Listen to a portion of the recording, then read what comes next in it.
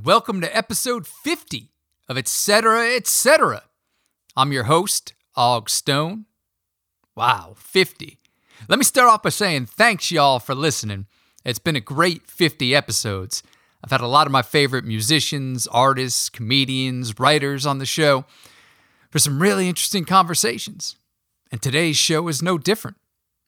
But before we get to it, I'm psyched that stores are still ordering copies of my Nick Cave's Bar memoir. This past week, I found out it's going to be in Skylight Books in Hollywood, a bookstore I visited a lot when I lived out there. Really good shop. And at Larry's Corner in Stockholm. If you're ever in Sweden, you got to stop in there. Larry's a really cool guy who always has these wild recommendations for music and movies, all sorts of stuff.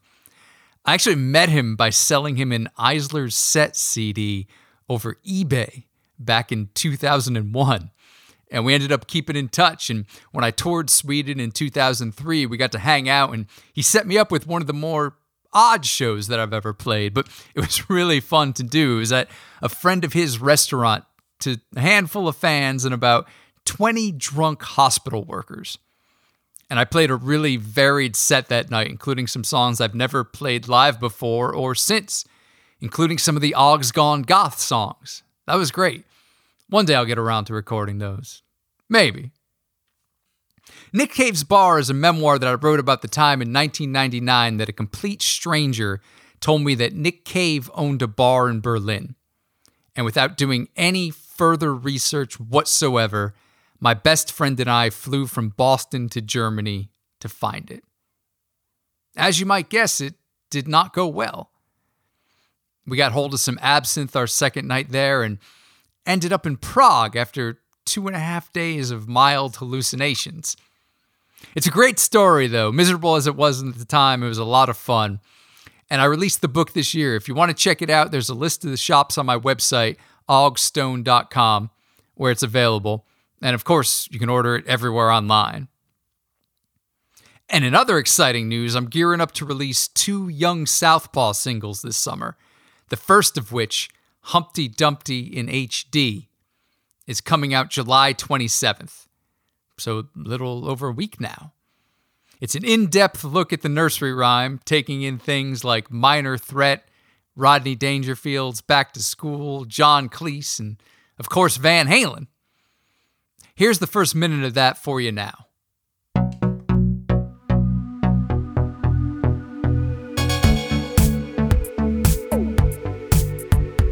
So yeah, who is this cat, Humpty Dumpty? Why is he portrayed as an egg, you know? Because it's easy to break. But that doesn't even make any sense. I mean, why would horses be trying to put an egg back together in the first place? I mean, horses don't even lay eggs. Closest you come is like a platypus, maybe? And that's a semi-aquatic creature with a duck bill. Not very close at all. And you assume an egg breaks. There's like so many little cracks and whatnot. You can't be putting it back together. I mean, trying to get all that yolk and all the other stuff back inside, you know? Just crazy. And why was he so important to the king? I mean, what type of kings are giving eggs vital roles and they're ruling of the realms? If you like that, there's 6.5 more minutes of it. And it's out July 27th. We made a really cool video to go with it, starring Joe Bevan from Desperate Journalist. Great band. Check them out if you don't know them. Their new record is really good, and I've had Personality Girlfriend from it stuck in my head for the past couple days. And another new record you should check out is by today's guest, Anton Barbeau, who just released Oh, the Joys We Live For, which we'll be talking about a lot today. I had Anton on last year for episode 27, discussing his Man Bird album, which I also highly recommend. Across the Drama Pond is a killer tune that's been in my head all week. And as we talk about on the show today about other artists, it was great to discover Anton's work last year and have this huge back catalog of great pop music to work through. So let's get to it. All right, we're here today with Anton Barbeau. How you doing, man? I am all right. It's great to see you again. You too. Yeah.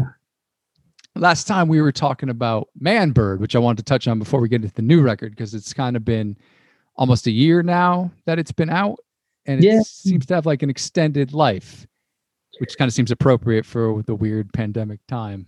Yeah. And Man Bird is a double album. So, I guess it gets extra time on Earth to be extra attention. So, yes. And you released the Across the Drama Pond video rather late in the day, but that's cool video. Definitely like brought that song to my attention, whereas I was listening to other ones more on the album. Yeah. Yeah, I sort of love doing the videos. It's so fun, and we always have these ideas for the next one, but it also takes a lot of effort. I mean, these are just me and Julia generally making these videos. We'd originally planned that the Drama Pond video was going to have a cast of thousands. This is all pre-pandemic, and we started blocking it out, and we wanted to do it in sort of the style of Top of the Pops, some sort of British pop show with an audience and a host and a band looking really bored and, blah, blah, blah. And pandemic came along. And of course, that means no cast of thousands, no audience, except we turned ourselves into the audience. We were the dancers and we were the band and all that stuff. But it does take a lot of energy, a lot of effort every time we want to do one of these things, even if we think we're streamlining every single time we think, okay, this time we know what we're doing. We're going to nail this, let's block it all out. And here we go. And then it unfolds, it unravels. I get moody, the moody artiste who, shoot it again. I look terrible, so it takes longer than we expect, but also, and we're actually planning one more video for that album, even though I've moved on to the next record. We want to do one more. Well, and this one will be a simple one. But Drama Pond is a great fun video to make, and I am glad that it's kind of helped give that album a second boost, because the Man Bird record is one of the most, I guess, significant records I've made, partly because it's all about me. It's an autobiographical record. It's telling my story, and that's how I was really into it when I was making it. I was very present. There aren't songs on that record that are just kind of thrown together and that'll do. Everything was very meaningful, and so doing the videos is definitely a way of keeping energy for that record out there. So cool. Is the next song going to be a secret, or? No. We want to do a video for Underneath the Mushroom Tree. Oh, and in such contrast to the other videos that we've done for the record, we want to do something really simple. Genuinely simple. I'm not just saying that, but probably standing under a tree, stoned, wearing a caftan, and it's a 2-minute song. So we'll be done quick. Yeah, maybe we'll hire some crows. But the idea of just doing something very natural, something that doesn't involve the green screen and all the trickery. We would like to do something out in the garden, just go film under a tree and do something sweet and lovely and simple, because that's the kind of song that is. It's I think, the other songs on the record have, your full production. Across the Drama Pond, it's got horns, and it's, got cellos, and it's got all kinds of stuff on it. Whereas Underneath the Mushroom Tree is a sort of a harmonium and a vocal. And I think that's it. So it lends itself to something simple and natural. So, You mentioned Top of the Pops. Tell me about your relationship to that show, being from the West Coast. Well, I certainly didn't know it growing up. It's more just something that's always referenced, right? For those who are Anglophiles, I guess. Yep. And then, I did live in England for a number of years, and it's not like it was on the air at the time. But of course, it's easy to go back and research all this stuff. I mean, it's part of kind of collective pop consciousness anyway, I think, for those of us who are music fiends. Yeah. And so I think for me, it's just the image of the kind of,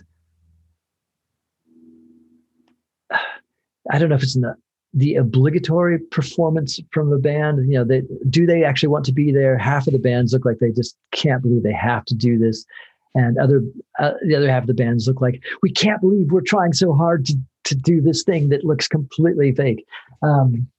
So I think there's a real charm to it, a real charge to it. That's because it's sort of in this hinterland between, a genuine performance and a lip sync, and you get the crowd of people who, are either genuinely happy to be there or genuinely bored, and so forth. But it's still of a time when we could say maybe things are a bit more innocent, because the people in the audience, in the crowd, the dancers, when the camera is on them, they're not spending their days doing selfies. So they don't have a selfie face. They just look kind of blank at the camera, like, oh, and there's something really charming about that, I think, that kind of innocence. Everyone's trying to be cool, as they're dancing to Kaja Gugu or whatever. But yeah. Yeah, I mean, it was very much a part of British culture, which I remember, like, when I first heard about it in like the late 80s, I guess, when I was growing up, we didn't really have anything like that here. Yeah. Like, I guess Saturday Night Live would be sort of comparable, but it wasn't, you had to stay up late to watch that. And it was 2 live songs. It wasn't like everyone's so focused on the charts and whatnot. Right. Though I've looked now that, we can go back and find all this stuff on YouTube. Have you ever seen, when Public Image Limited was on American Bandstand? Yeah, that's a great one. That's so nuts. Yeah, there's so many moments like that from that era, right? So many, all the whatever the talk show or late night show or whatever, all the shows of the moment, suddenly had to invite these cutting edge new wave punk rock artists on board, and most of them just had no clue. I mean, I saw Adam and the Ants on the Tomorrow Show with Tom Snyder, and it changed my life. And he seemed fine with it, but man, Gary Newman on Saturday Night Live. Gary Newman, the B-52s, and the Specials. I don't know if they were in consecutive weeks, but in my mind, it was like a 1, 2, 3 punch that changed my life. And then Adam and the Ants. So seeing all these bands on television, especially seeing them performing live when as a teenager, suddenly you realize there's something brand new happening that goes against, as at least it seemed in the moment, goes against everything you've ever experienced. And it was it was so thrilling. I mean, some of that stuff is also referenced, especially on the song Across the Drama Pond that we were just talking about. It's like, it's me looking back on those teenage days when, just blown away. I remember coming home from Tower Records with my first Gary Newman LP, and I was so scared to tell my dad, look, I got this, but don't worry, it's new wave, it's not punk. And he didn't even know what I was talking about anyway. He wasn't judgmental. My dad was a cool guy. He's like, okay, don't worry, it's not punk rock. Okay. It was just so funny because I knew that something was shaking me to the core, but, to other people, it's just a lot of music, probably. Yeah, I remember when I discovered the Sex Pistols, like, for some reason, like, my mother I had a mail order the shirt from Nevermind the Bollocks, but then, like, when I wanted to wear it to school, she was like, no, and like completely understandable, but like I threw a fit because I was a 13-year-old punk rocker who wanted to make my statement. Yeah, I've got a friend, a childhood friend, this guy Eric, and still in touch with him, which is really nice. It's one of those things when you go through your whole life, and we're not really close, but one of those people that you just, you're in touch with from time to time to time over decades, right? Over your entire life. And he was the guy, he was a year older, I think. And so, when you're a kid, that's huge, right? Yeah. That's another world. And he lived around the corner and we went to the same high school, Christian Brothers High School in Sacramento, represent. And my dad would always, my dad would give us a ride in the morning to school, and Eric would come over, and I remember him getting in the car and talking about having watched Christiane F., the German film. Wow.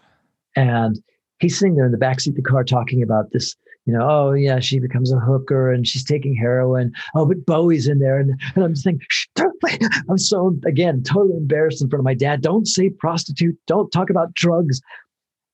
Tell me more about David Bowie, so it's just those funny times of the awkward thrill of it all, Yeah. But again, my dad, it's so funny because my dad just, he either it went over his head, he wasn't even paying attention, or by now I know he takes everything in stride. Nothing, I mean, especially since the pandemic, I'm visiting him a lot.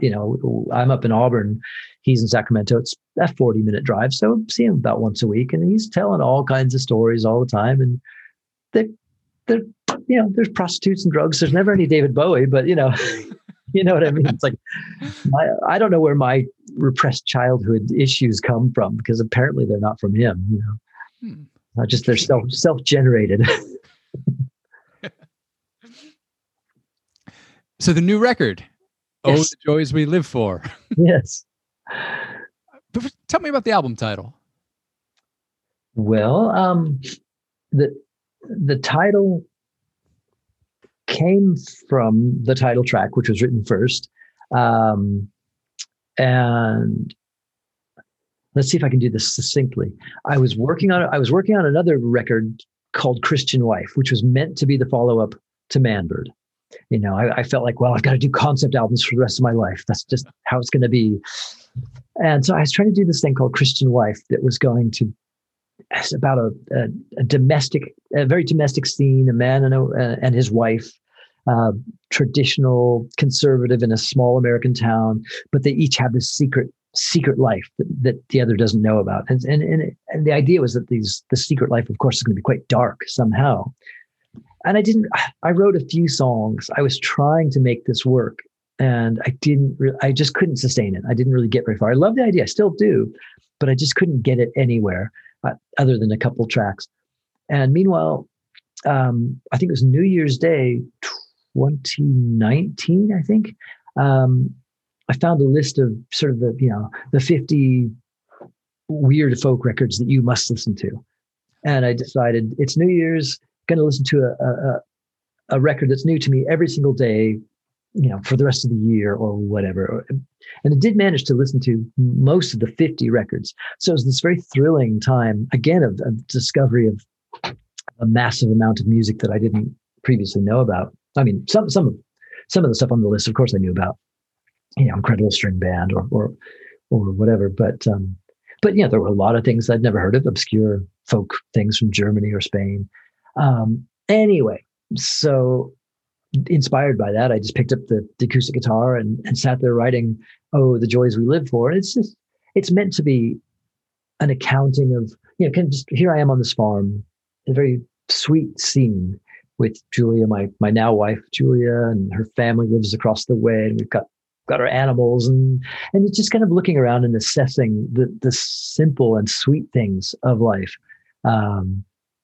And I kind of describe the album as a whole as, if Manbird was this epic, adventure story or whatever, then Oh, the Joys We Live For, it's just the stuff you find in your pockets. Nice. Right now I've got my phone in one pocket. I've got a crystal. I've got some keys. I've got a 50-cent piece, from Europe. In the other pocket, I've got my wallet. In my back pocket, I've got my mask. In my other back pocket, I've got my little notepad, the stuff, and I've got some guitar picks and so forth. And that's what this record is. And I think that's what the title, Oh, the Joys We Live For, is kind of meant to sum that up. Just the little things that we can, that we can appreciate. You look around the room and think, oh, that's a nice window. I love this window. What a great window. I appreciate this window. And, Well, that's especially useful for a year like last year when, we were all stuck inside and you kind of had to appreciate those things or else you'd go crazy. But I have to get this out of the way because I feel so guilty. I keep claiming it's because I lived in Germany for so long. It's this kind of honesty. I have to be, blunt about things. But Oh, the Joys We Live For, despite being presented with the narrative that it's my lockdown record. It's just, here I am on this farm for a year and I'm just appreciating the little things in life. all but one song on this record came well before the pandemic. Oh, yeah. Nobody knows this, and so here I am being German about it and breaking the hearts of listeners around the universe. But well, I assume you were writing lots last year. Yeah. I have. Well. So I have my pandemic record all finished. Excellent. But but it's funny because this "Oh, the Joys We Live For," it really does. When I saw the press release, the label had written for the record with that narrative. The pandemic, the lockdown, the small domestic world. It makes perfect sense, and it's really lovely. And I believe in it. I can listen to the album and think, oh yes, of course, this is the record that he made, during the lockdown, living on a farm. But the truth is not true. It's just not true. Half the songs are written in Berlin, written and recorded in Berlin, and the other half are written here. Some of the songs are very much about domestic bliss. What's the one called When Life Brings You Beer, Gives You Beer, something like that. I don't actually drink beer, but I know people here who make beer, and I like the taste of beer. Like I said, I'm a non-drinker, but I do taste beer. I like the taste of beer. So it's just a simple thing, try this. Oh, that's nice. Have some pear cider. Oh, that's nice. So there are a lot of moments on this record that are reflective of a very simple and sweet life that I have here on this farm with Julia and her family. But other songs, there's one called 3 Days, The Death Enigma. There's another one called Die Smiling. I keep telling people there are a lot of drugs and guns, and there's death and, broken bottles and fist fights. There's a lot of blood stains. There's a lot of stuff on this record that ain't filed under, domestic bliss. Yeah, I got the impression from the Death Enigma one. It's pretty dark. Yeah. So it's funny though, because the reviews so far, people have gotten a few things really weirdly wrong. 2 reviewers described It's All Right, Rosie, the song It's All Right, Rosie, as some sort of like seething with repressed anger. I'm looking at that, thinking, what? This is about my cat. It's a very sweet song about this sensitive cat that we have that we're very patient with. We adore this thing, and we've got to be. It's like, how did people come away with that? That's a weird one to me. Yeah, and that one, the lyrics are really just kind of observational, it seems, for that one. Though it does, I was going to ask you, the right before the middle 8, you bit by bit and step by step will open that third eye, seem to take it into like a whole nother territory. Well, isn't that what we're all trying to do? We're trying to open the big third eye, aren't we? Hopefully, So, I mean, it's not like we're dosing our cat or anything. Don't get me wrong, but yeah, it's been a funny, I hate the word, but journey, with this cat, because when we got her, she was a rescue cat, and she'd been traumatized apparently by another cat that she lived with. And so she's very flinchy. And if you went anywhere near her face, she would lash out. So, I used to get a scratch on my hand every week. And so over time, just learn to just kind of learn how to work with this cat. What does she need? What's too much for her? So bit by bit, yeah, as the song says, she's just so loving now. She's affectionate and friendly. She loves the dog. I think getting the dog just changed our cat Rosie. She's just, yeah. So she's really, it's kind of I'd say it's sort of a miracle, I guess. But she's generally turned into a very normal cat. Can pet her in the face and she's happy about it. And she loves that. So, anyway. A bunch of questions popped into my head during your initial descriptions. I'm going to try and remember them. You mentioned that you recorded a bunch on this record in Berlin. I know you've lived all over the place. Do you have other albums that were recorded so disparately that would be like this, or do you usually record all in one? I would say most of my records in the last years. And, I make a lot of records there. I mean, at least in the last 5 or 6 years, everything has been back and forth. Okay. Things are recorded in Berlin and then back here in California, because these are the places that I'm based. And then I'm also, if we take into account people sending me tracks, as the same way that you're working, you have somebody email you some drum tracks or something, but I am also going over to England and doing recording there sometimes. And, so my records have been kind of cut and pasted from all over the place for years and years. It's only, I was going to say, I was thinking of 3 Minute Teas, my band in the UK with Andy and Morris from a while ago. But even those records, once I moved to Berlin, most of the work that I was doing finishing them was done in Berlin. So yeah, everything I do is kind of all over the place generally. So this was kind of par for the course. Yeah, absolutely. Okay. And the other thing I wanted to ask you mentioned trying to get through the list of the 50, what was it, obscure folk records? Yes, like folk or weird folk or whatever the frame was. Standout discoveries? Yeah, picked up the Comus record, and that's a freaky thing. That's a freaky little thing. I've never heard it. It ain't a peaceful record. It's actually one thing that I don't like to listen to very often because it's so unsettled or unsettling. But also on the other hand, picked up was it the Christ Tree by the band Trees, and they were this sort of culty Christian group. It's a really beautiful record, and it's so genuinely inspired. This is so clearly their calling, and I think by now I'm no longer concerned with if someone's trying to shove their trip down your throat, religious or otherwise. That can be offensive. But when someone is just so inspired by whatever it is that they are inspired by, and they just have to reflect that inspiration in their work, I have a lot of love for that. And so it's, I don't, the Christian element of this record, that's fine. That's what got them going. But I thought the other day, I wonder if my dad would like this one for Christmas, because maybe, the Christian element might actually appeal more to him since he is a, practicing Christian. But it's a beautiful record, and it's a really weird and inspired album. Cool. Yeah.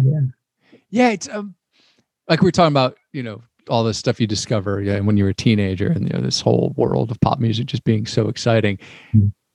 I mean, it's not like it's like every day like it was back then, but it is still so nice that like these days there's still stuff to discover, like bands you never heard that was just a whole discography to sit back and enjoy and get through. Yeah. Well, I mean, I when we last spoke, was I going on about ABBA and Fleetwood Mac? Probably. Yes, I think you were. Right, because during the time that I was making the Manbird album, those two bands were life-changing discoveries for me. And these are bands that I'd grown up just hating, and there's so much music that I grew up hating just as much as there was music that I loved, that's what it's like, especially when you're a teenager. If you're a music fan and you turn into a teenager, your passion for the things you love and your passion for the things you hate is so strong, right? It's so vital to define yourself sometimes by the things that you despise. That maybe that's changed. I don't know. I don't know what the kids these days, it may well be a different scene because, with the internet, everything is fair game, and maybe there isn't the same kind of judgment. I don't know. But for me, discovering that I can love so much music that I did not like before is thrilling. So I've gone through my, so besides all that, whatever, getting into AC/DC or whatever, things like that.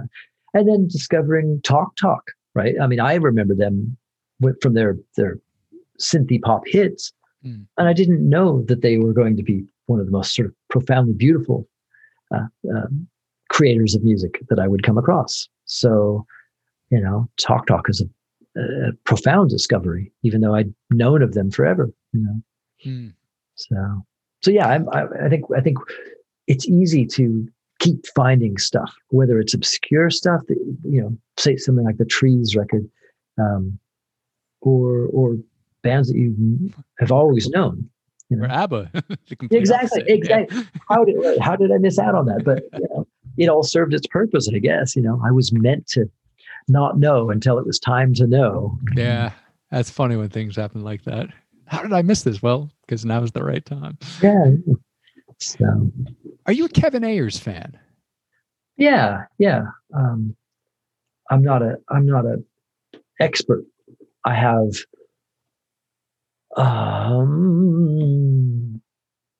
what's it called? It's one with the painting.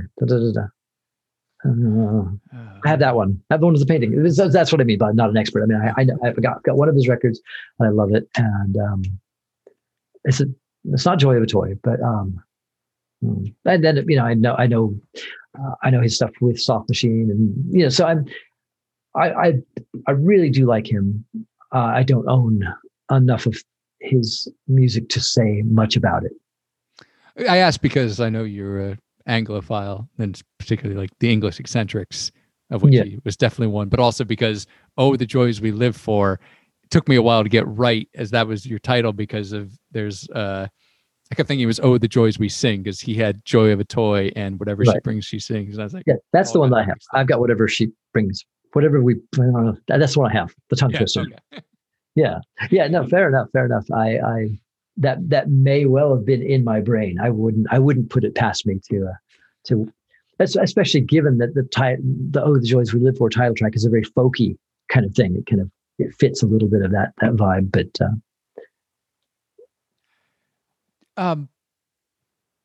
you mentioned the Christian Wife album, but there were other projects that sort of coalesced into this one. And last time we talked, we were talking about Power Pop, which I think had 3 exclamation points at that time. Yes. And I was looking forward to that one because, as we talked about then, it seems like it should be the greatest genre. And then when you listen to it, it doesn't quite have like the perfect pop sensibilities with the energy that I love separately.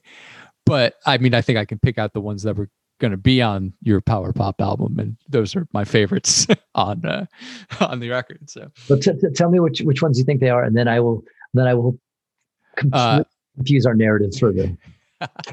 One of Her Superpowers, right? I would. Yes. Yeah, that was definitely my favorite on the record. Okay.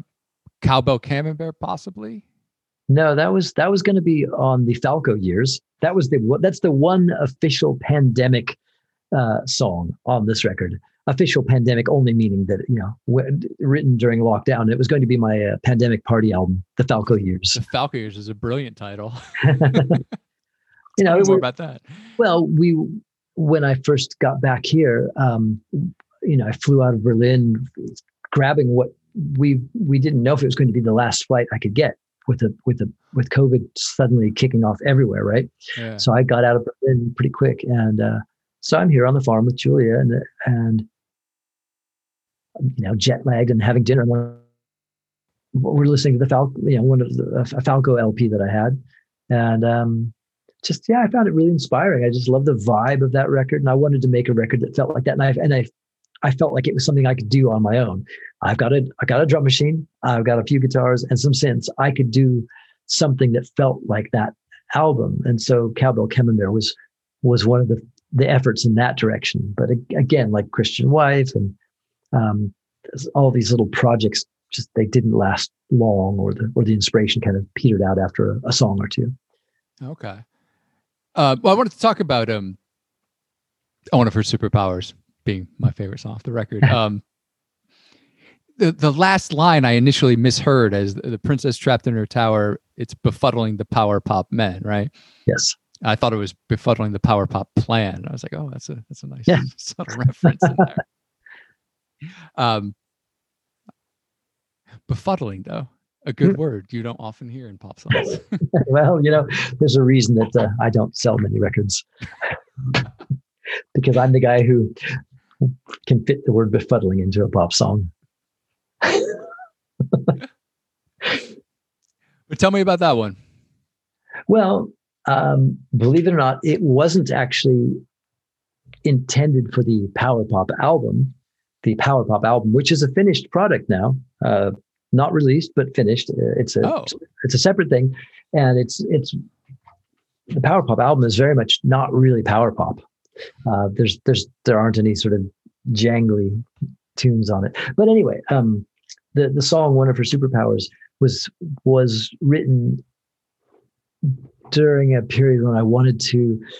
I thought I was going to make some sort of I can't believe it's power pop, or I can't believe it's not power pop, or I can't believe how much I hate power pop as a genre kind of EP. I wanted to just gather a bunch of really catchy, jangly songs that were also confusing and offensive. And I won't tell you on camera what one of her superpowers was originally called, but I'll send you an MP3 as long as you promise, etc. Okay, I promise. Yeah. So I was trying to write a series of very offensive and yet very irresistibly catchy pop songs and put them together. But it was actually, Julia was just cringing. Every day I'd have a new idea. And she'd say, "Oh, please, no, don't. So the other one, what's that? Yeah, I was going to say, I've been thinking about you. Yes. Very, very catchy, but then you repeat the word gobbledygook a bunch of times. Yeah. And I'm actually starting to worry that because another, the record's just come out, seeing a handful of reviews come in, and they're lovely reviews. I don't mean to seem unappreciative. They're really sweet reviews, but it's really weird. Not only, I mentioned earlier, people getting the song about my dear cat completely wrong, but somebody described this one that I've been thinking about you as just a song of love and tenderness. And I'm like, are you kidding me? It's there's the line, probably my favorite Anton line ever. I'm a teenage man in a minivan squeezing milk from an old cup of tea. That's not meant to be. That's not a complimentary line. That's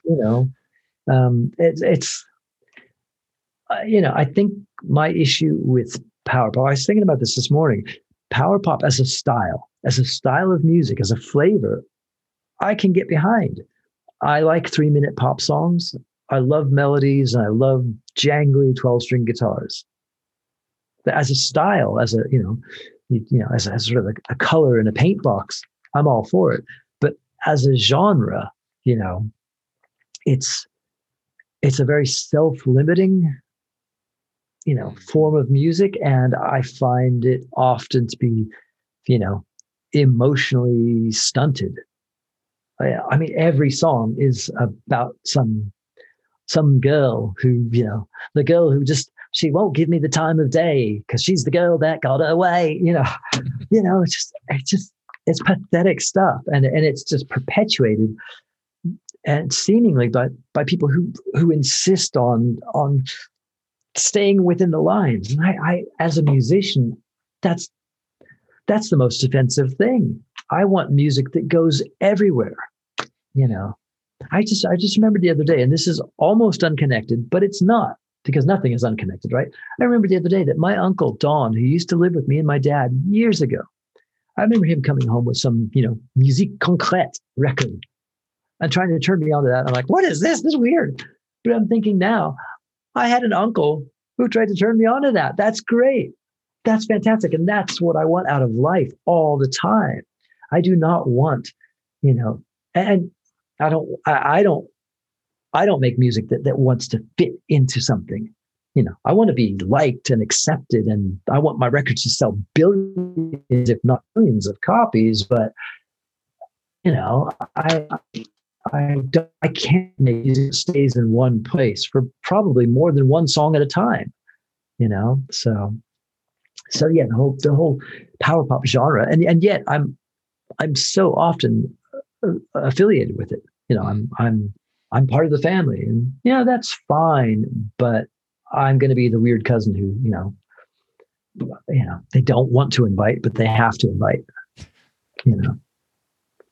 So, speaking of early reviews, you got a comparison to Van Dyke Parks. Yeah. Super cool. Yeah. Ain't that nice? That was,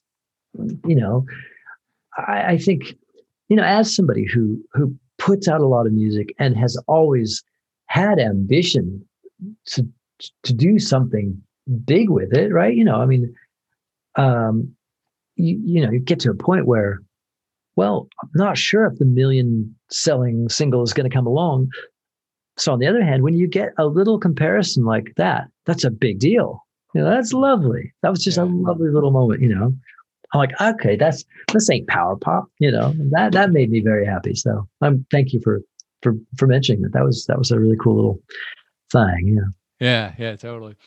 And along with this idea of like pushing the boundaries, like it is one of her superpowers. You mentioned Satyricon and Breathless, by these two incredible, directors, Fellini and Godard, two of my favorites. Yeah.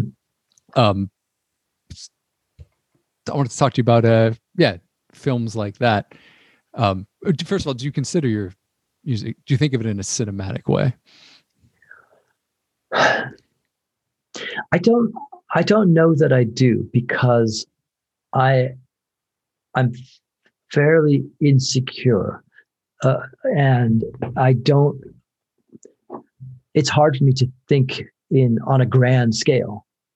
I think in a more, I'm more of a TV kind of guy than a cinema, like a 3-minute pop song versus like a symphony. Yeah. I mean, even though I don't mean to contradict what I said a moment ago about always wanting to reach for everything, but my sense of scale and scope it's probably lessened in recent years. I don't think as big as I did at a few points in my career. I was bolder, I felt, and could reach for bigger things. Nonetheless, I'm very influenced by. Oftentimes, I think it's texture and tone, and so somebody like Godard, with him, it's maybe partly it's the playfulness and the always breaking down that fourth wall, right? In Weekend, one of the characters says something like to another character, "Excuse me, are you in the film or in reality?" Oh yeah. And I don't know how old I was when I first saw that, but that blew my mind. And that's how I live. I'm always asking myself and other people, wait, are you in the film or are you in reality? What is this?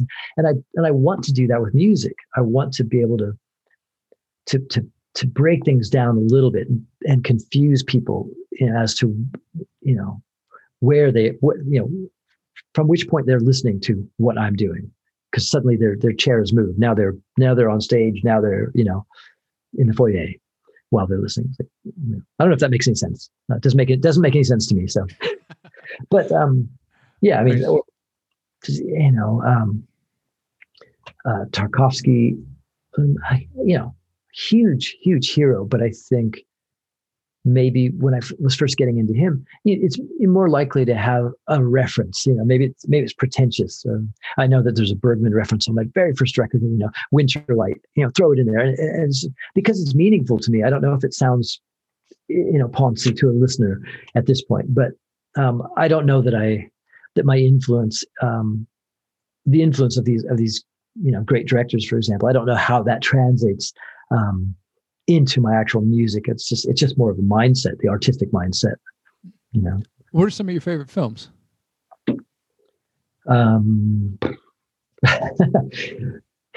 Pause. Well, I mean, we just mentioned Tarkovsky and Stalker.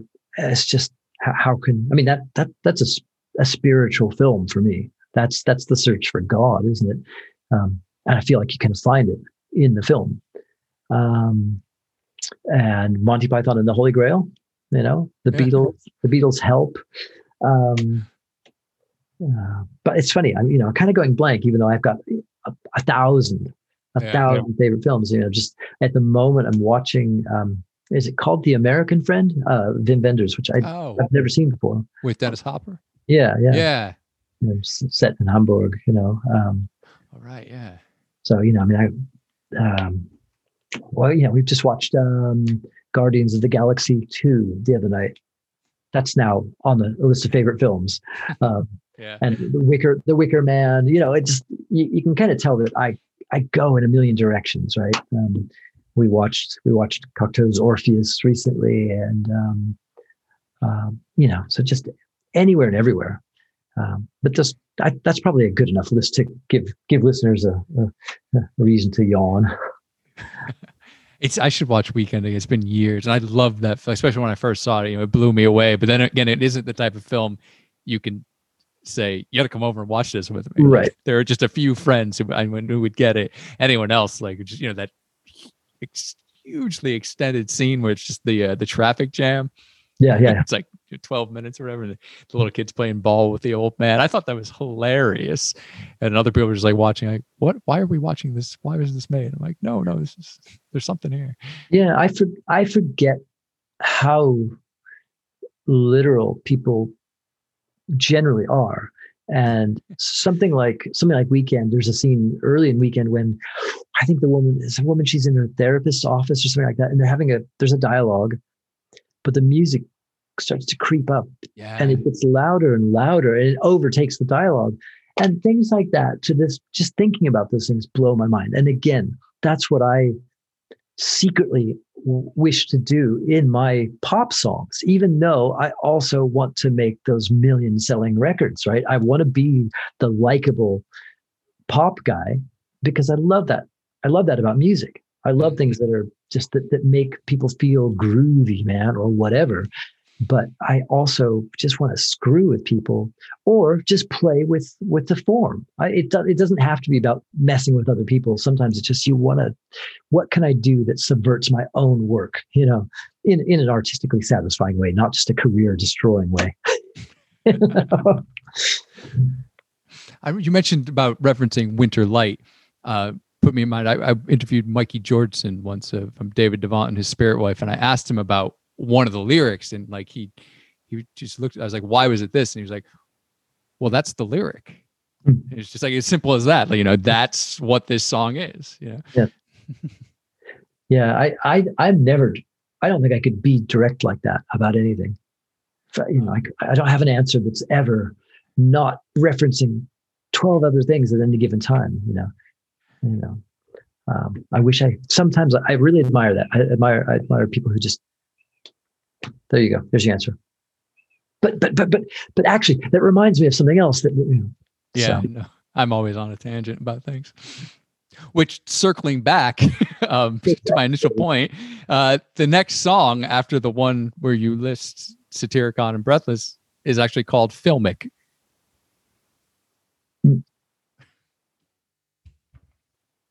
I mean, there's yeah. So we got a little glitchy there, so I don't know if. Okay. Oh well, there's actually nothing. There's nothing dramatic behind. There's no story for the title other than I had just started working with the audio program Logic. I've been a Pro Tools guy for years and years, and I got a new computer that came with Logic on it, and it was just messing around and there's some really nice orchestral instruments that come packaged with it. So I was just, all my first days with Logic were these sort of orchestral sounding pieces because I was trying out all the internal instruments. And so that was just one of the little pieces. I've always liked it. There's nothing more to it. And it just sounds like it's a, sort of, it sounds filmic, it sounds like, so. But it's cool with the gospel vocals. Yeah. Reminded me a bit of like right before Britpop, like the early '90s, like Primal Scream, Screamadelica put me in mind of. Well, the funny thing there, those were originally also part of like a sample pack that came with Logic. So it's these South African singers, and I wasn't sure. It was like, Julia said that's still a bit cheesy, isn't it? So is it? Yeah, maybe. So I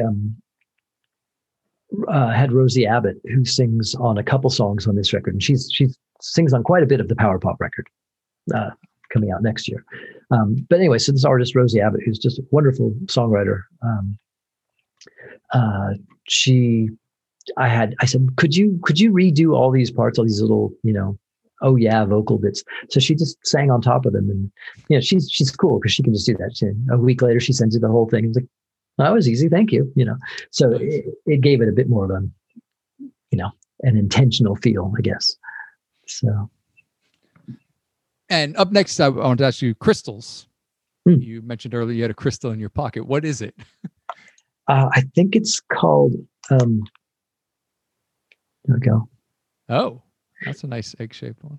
Yeah, I think it's is it like smoky quartz? I don't really, just disclaimer right away. I don't know crystals. I'm not a crystals guy, but I like carrying this one around. I think it's called smoky quartz. Somebody can correct me perhaps, but yeah, Julie and I kind of, there's another one in the windowsill actually. Crystals everywhere. Yeah, we kind of joked that we were going to get into crystals, that kind of like, hey, let's get into something. Let's get into crystals. Yeah. And it also coincided with this fantasy that we were going to go on a crime spree. And so the song itself is kind of meant to secretly document this alleged crime spree that we never actually went on, where we just decided that stealing crystals would be pretty easy. But then we started talking about that, like, well, if we actually did that, we would feel so rotten because we don't steal stuff. We would feel so rotten. And if you're stealing from a crystal shop, I mean, what bad vibe is that you're putting out to the world? And then, of course, we get caught. Of course, we'd get caught. We get caught stealing crystals, which is pathetic. And then Julia's mother would be so disappointed in me. Like, really? Really? So the whole thing just kind of imploded. But I got a nice song out of it. And we tried getting into crystals. We've probably spent, I would guess at this point, we've spent probably $12 or $13 on crystals over the last year. So, we tried. It's a big investment. Yeah, we tried. I really like the that fuzzed out guitar part on that song. It went really nicely with the synths. Yeah, that's Brian Poole. He's a guy from the whole Elephant Six collective. He was Elf Power and of Montreal, I think, are some of the bands that he's known for playing with. And I met him. I had just gotten back to Berlin. I was supposed to play with the Bevis Frond at some medical convention, one of those things, right? And my gig got canceled. And it turns out on the same night, Robyn Hitchcock was playing, 10 minutes from where I lived. So I went down to see Robyn play, and Brian, who was also living in Berlin at the time, was playing with Robyn. So I ended up meeting him after the gig, or got in touch with them somehow, and I said, hey man, I'm making this record, and do you want to play on something? And so originally he came and played on Space Force, which was on Manbird, and then some months later I said, hey, you want to do some more stuff? And so he came over and just recorded a handful of things for the Oh the Joys, what became the Oh the Joys We Live For record, including crystals. I'm glad you like that, because I think it's beautiful. Yeah, it was really lovely. Yeah, he's what a sweet guy, what a great guy to work with. Just a real pleasure, and he's very humble. It's like, hey man, if you want to use that, I don't know, maybe there's something there. And watching him play, it's like, that's really good. That's you're pretty good. You're pretty good, man. Yeah. So I'm glad you dig that, because I do too. I think it's pretty groovy. And talking about working with people, there are also this band Salt. Yeah. Who there's a couple things on the record with them. I do not know them, so please tell me the story. Well, actually, the things that are on the Oh the Joys We Live For record are demos that were meant for a second Salt record. So Salt is a band that it's a French band, essentially a French band formed in Paris. I met the main guy, Stefan, when we were recording at Abbey Road. It was part of a tribute to Scott Miller from, Game Theory, Loud Family. We were all fans and friends of Scott's, and so several people were gathered together to help work on this record, this tribute record. And so that's how I met Stefan, and he had his guys from way back, bass player and drummer Fred and Benoit, and then Ken Stringfellow came in to produce the record, and is, I guess, part of the band as well. So we did the first Salt record partly at Abbey Road and partly at this fantastic place in Paris called Fairberg, where Serge Gainsbourg had worked and Nick Cave and all. It's like one of those. It's the place in Paris that you go if you're not in London. We're working at Abbey Road. Apparently, it was beautiful. It's a beautiful studio. Anyway, so we did the first record.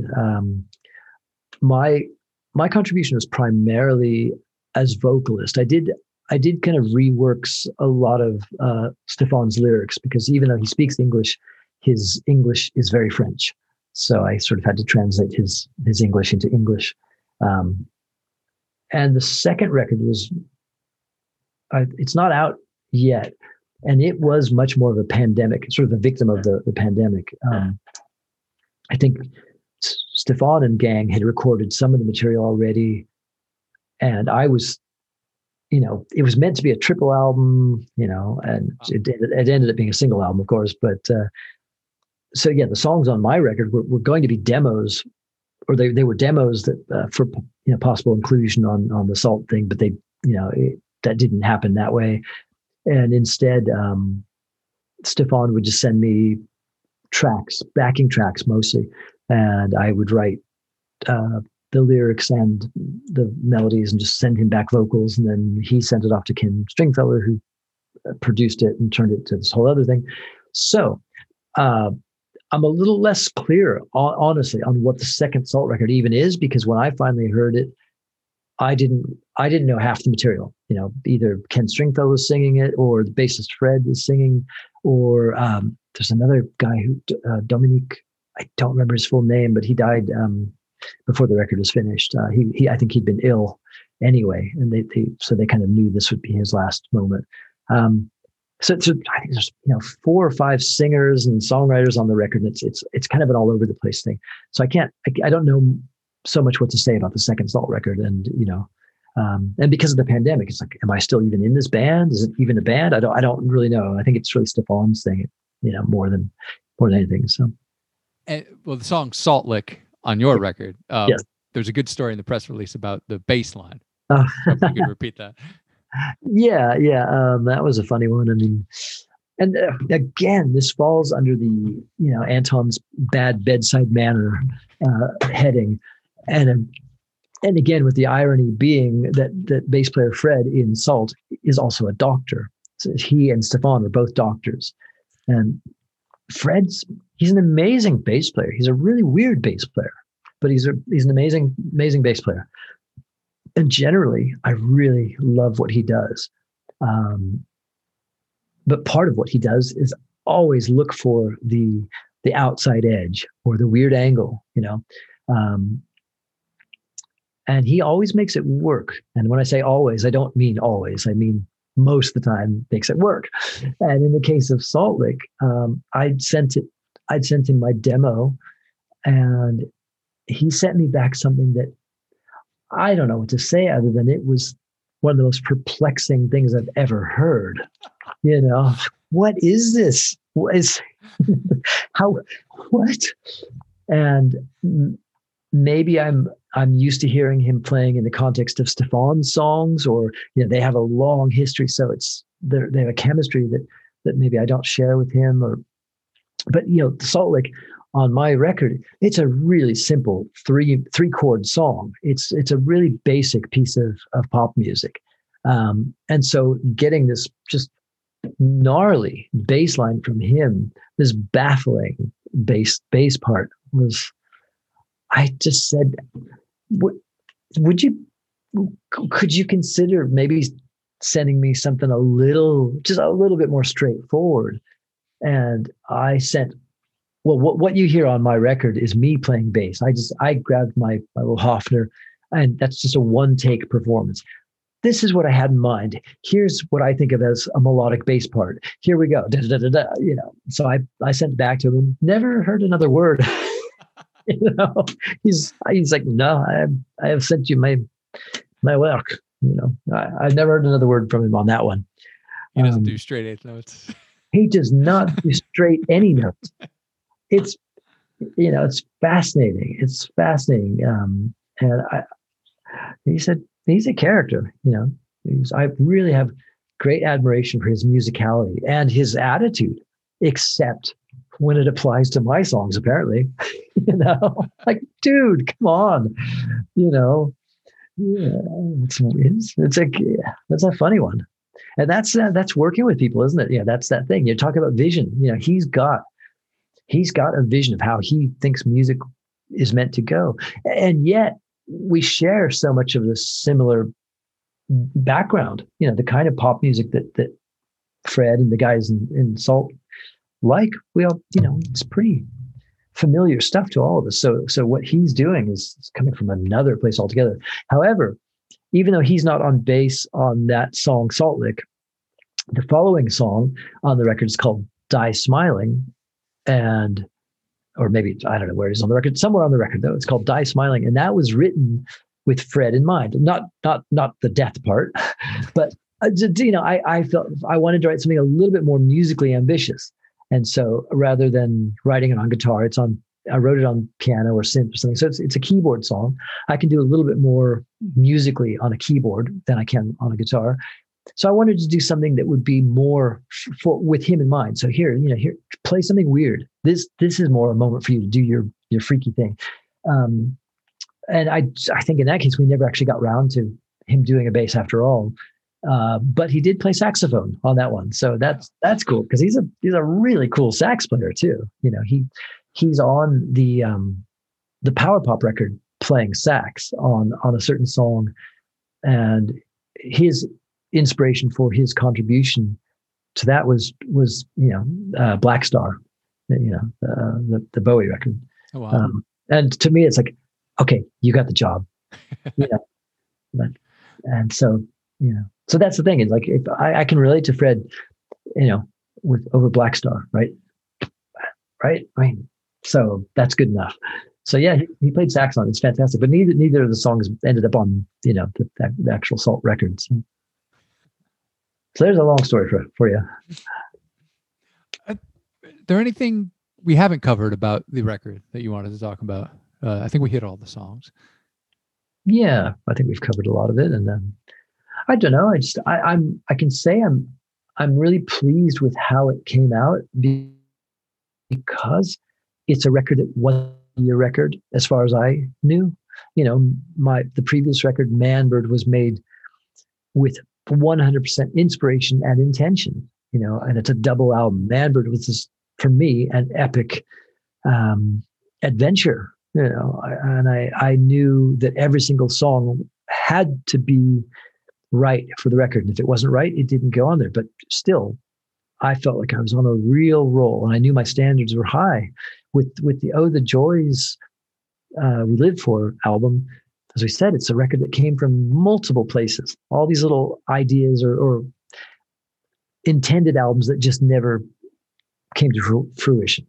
And and I'd even released Oh the Joys We Live For as a download only thing a year ago, on some I don't remember what I used, but it flopped. I think it was $1.83 worth of downloads. So in other words, nobody knew it existed. And it had a whole different set of songs on it. And so I retooled it, and Big Stir, the label out of Burbank, they said they'd be happy to release it. So I gave them what's this the final version, and it's turned into this really lovely very little success story. I say little again, kind of referring to the stuff in the pockets, right? Just the little things you find, the coins and the keys. It wasn't meant to be a grand album. It's not meant to be, Tarkovsky does Cocteau or something like that. It's just a little thing, and yet it turned out to be a lovely record. I mean, if I'm saying so, what I mean by that is I'm surprised by it. Like, wait, what songs are on it again? And go, yeah, this is really sweet. So, I'm really happy with what it is. I didn't know I was making this record until it's a record that made itself. You know what I mean? Was that a new experience for you, having like different projects that sort of coalesced into another thing completely? No, okay. No, to be honest. I mean, sometimes you just have songs laying around, or sometimes you record something for one album, but it doesn't quite fit. You end up using it later. So I've always been able to work, gathering scraps and, making a magpie's nest or something like that. It's actually more of a rare thing, as with Manbird or earlier albums, Splendid Tray and In the Village of the Apple Sun. It's a rare thing when an entire album is written as a piece. But in this case, the fact that it was with Oh the Joys We Live For, the fact that it's 4 or 5 different projects that all ended up in one place, that's curious. That's new. So, but the actual power pop record that we've alluded to a couple of times, yeah. That's much more of an intentional thing again. That's and that is all songs written for that album. That's my pandemic album. That's what I did during the lockdown, and so that'll be out next year. Yeah. All right, we'll talk again then about it. It was an incredible buildup over 2 previous podcasts to get to it. So funny. Yeah. Excellent. Well, you got anything coming up you want to plug or anything? You've been doing some online shows, right? Yeah, that's been really fun. I avoided that for the sort of the first year of the pandemic. I'm not doing that, but we got kind of roped into something in January, and it was really fun. And I was nervous, like, oh my God, we're doing a real show, an audience. And so then Julie and I started doing them monthly. So we've done 5 or 6 by now. And I think we're going to do one more in the series or in the season, or more for the season. I think it's nice to frame it with something like season or series, isn't it? We'll do one more and then kind of call it for a while. And I think the next one will be an all piano set. So, and I don't know when it's going to be. It'll be on Facebook. That's where we've been hosting these. It'll be soon, within a few weeks, because it does look like I'm finally going back to Berlin for a little bit. And Julie's going to come over there as well for a bit. So it's a good excuse to kind of take a break from doing the live stream gigs. But I don't know what I have to plug. I don't have anything to plug, which is nice. Yeah. Is Oh the Joys officially out now? Yeah, as of yesterday. I didn't realize that until the label pointed that out. I said, it's coming out soon. They said, it's coming out today. I'm like, oh, hooray. That tells you how kind of laxed or relaxed I am about the record, an album that kind of made itself. But I want to give props again to Rex and Christina at the Big Stir label. I hope I haven't. I felt like I slipped and said Big Star, but it's because we got Black you said Star. Big Star. Okay, good, because we've also got Black Star in there.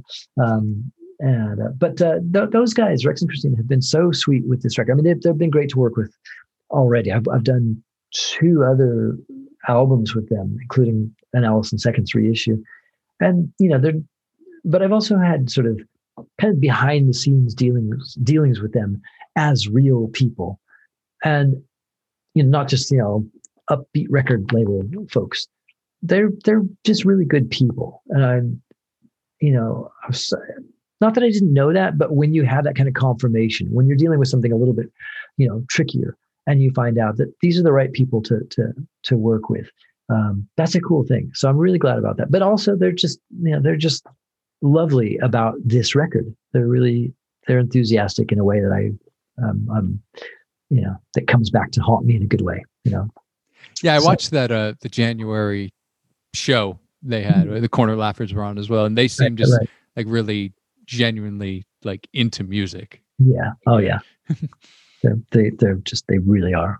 They've got a lot of enthusiasm. So Cool. yeah. All right. Well, thanks very much for coming on the show. Oh, you want to say? No. I was going through like, do I have anything? No, but nothing. Yeah. Yes. Thank you. Thank you so much, all of that. Just totally enjoyable. Excellent. All right. Hope you enjoyed that. I'm looking forward to next year's episode when I'll finally have heard this mythical power pop album. In the meantime, check out Anton's new Oh, the Joys We Live For, and give the older stuff a listen too. Man Bird, Natural Causes. There's a ton of collaborations and side projects too. You can find these on Anton's website, antonbarbeau.com. I really like the 3-minute tease stuff that he did with Andy Metcalf and Morris Windsor from the Soft Boys, and the Allison Seconds records that Anton wrote and produced are really good too. If I Could Bring You Trouble from her Bag of Kittens is one of my favorite songs of his. So yeah, check it all out. Don't forget my Young Southpaw tune, Humpty Dumpty in HD, is out on July 27th. Keep an eye out for the video, and it'll be on all the platforms except for Spotify. And there's plenty of other wild Southpaw stories up at youngsouthpaw.com. And if you want to pick up a copy of my Nick Cave's Bar memoir, that would be much appreciated. Same if you want to share this episode of the podcast or rate and review it on Apple Music or whatever platform you use. I'm going to play you out now with my favorite song from Anton's new record, Oh, the Joys We Live For. This is One of Her Superpowers.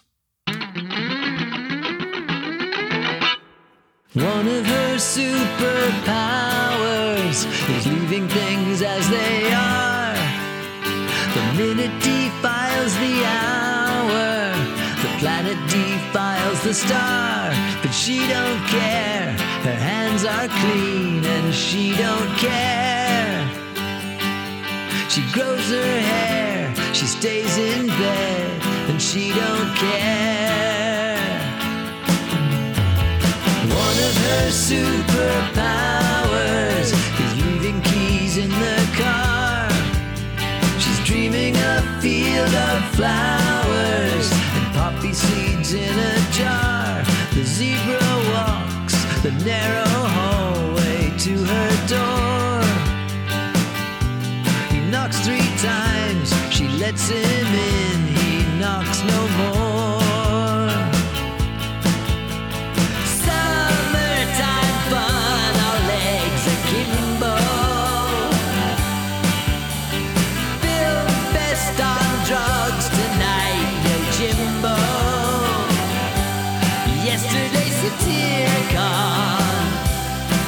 Tomorrow may be breathless. She sees herself appear upon the TV screen's unlikely guest list.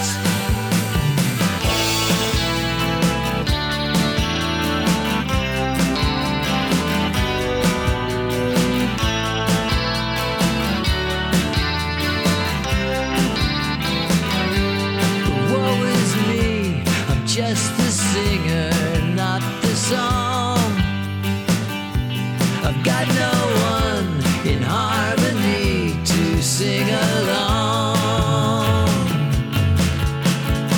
One of her superpowers is listening to Bagged Out Ken, the princess trapped in the tower, befuddling the power pop men.